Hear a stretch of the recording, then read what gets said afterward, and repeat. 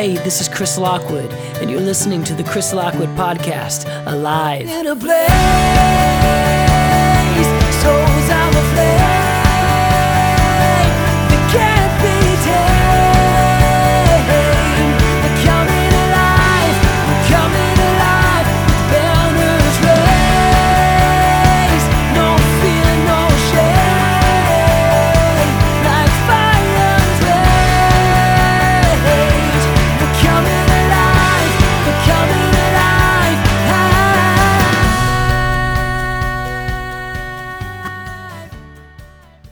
Welcome to the Chris Lockwood Podcast, where we have the privilege of hearing from people just like you, just like me, who are seeking, learning, growing, striving to better understand just what it means to be fully alive and how that translates in the day-to-day. This past weekend, early Sunday morning, our world shook as we woke up to the news of yet another historical terrorist attack on American soil. I'm calling it a terrorist attack because a man or men, the news is not being clear, even though people who were in the club are saying that there were more than one. But regardless, somebody or bodies walked into a club and terrorized the lives of people. Therefore, it's a terrorist attack. Hours later, I began to watch the internet blow up with arguments on social media, accusations for who's responsible, criticisms for the responses of the presidential candidates, criticisms on the standing president, gun control versus rights to bear arms, and on it unraveled. If there is a group that is responsible for what happened on Sunday morning, be it ISIS, elitists with their world-dominating agendas, or whoever, should they be in Iran, Africa, Europe, Asia, America, I think it's a fair assessment to say that their plan was indeed a success. And thanks to the internet, it was a success on a much larger scale beyond stripping people of their lives in the most ridiculous, inhumane ways, which is completely beyond my comprehension. But they also were successful in invoking fear into the hearts and minds of a nation, further crippling it in its divisions. I would love to say that I choose not to see evil in the world, that I choose to see only good in the world, but that would be ignorant and foolish of me, because this was evil. This was not good, and we are left standing in pieces and in pain. It's in wisdom that we not only acknowledge, but also find a way to learn and grow and move forward. So what now? That's the question. Among many others, I'm sure most of us are asking. Mr. President, what now? Republicans, Democrats, if you have an answer, what now?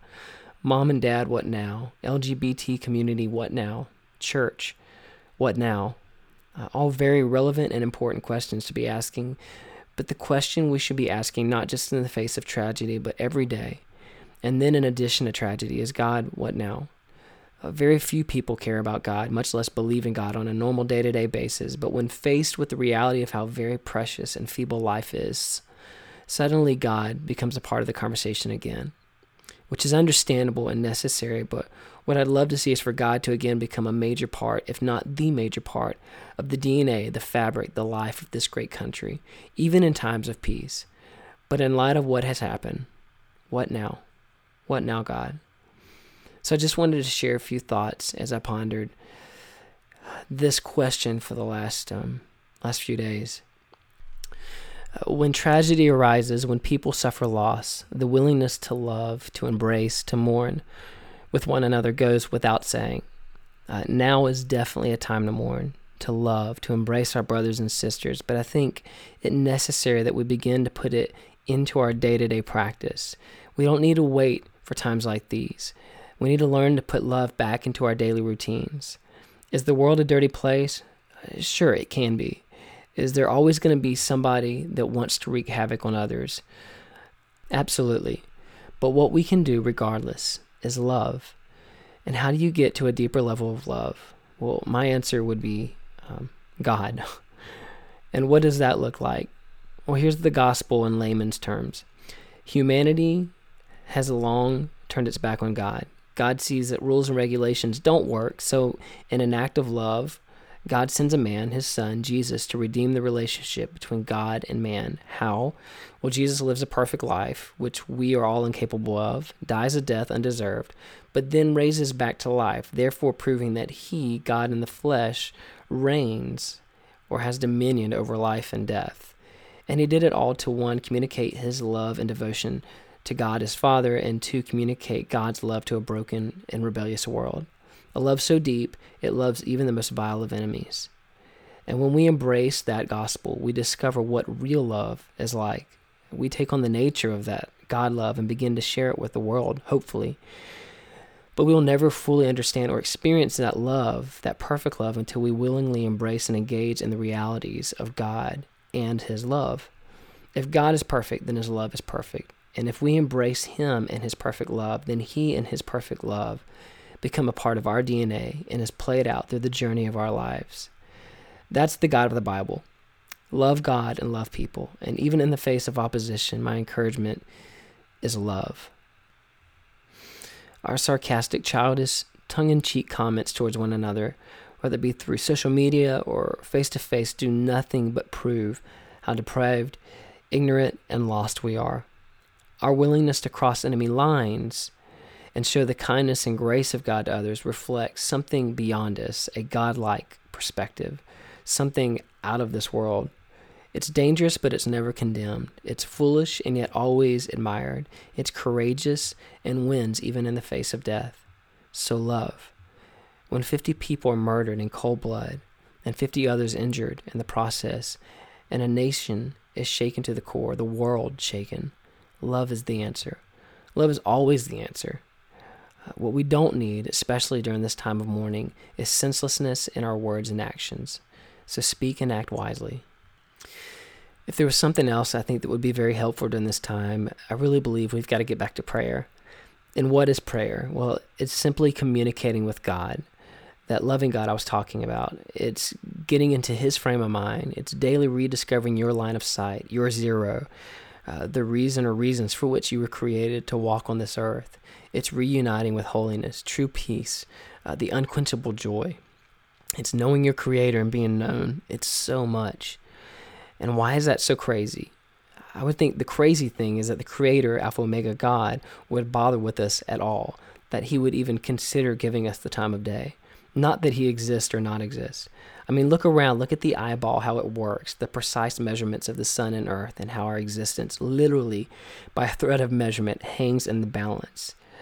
The give and take of the tides, the beauty and mystery of intercourse and childbearing, how we breathe, the mind alone. The God that is behind all of that and the other zillions of mysteries out there wants fellowship with us, with you. He created us, the Bible says, in his image. So by default, he's going to want the absolute best for us. But just like the prodigal, we often think we know more than the eternal God. The crazy thing is that we wouldn't want to talk to God. That's the crazy part. Who wouldn't want to talk to God? The next time you're in a plane and you look down on earth below and you see all the tiny cars, the buildings, the highways that you can barely make out, recognize how incredibly insignificant you are in the grand scheme, and yet try also to recognize how incredibly significant you are, because the God of the universe knows your name and for your pleasure and benefit wants you to know his. What are we so afraid of?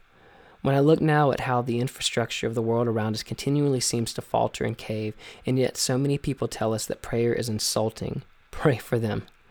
Pray for this country. Pray for the president and the coming president. I gotta say, I'm saddened and ashamed of the childish character and behavior of the men and women who call themselves leaders in this great country, especially during the aftermath of Orlando. It's repulsive, so much that it literally seems as if they are purposely trying to drive this country into the ground. That's how pathetic I perceive their behavior to be. But pray for them. They need it. We need it. Pray for yourself, for your family, your children and their future. Pray. Pray for reuniting and reconnection with the God of the universe.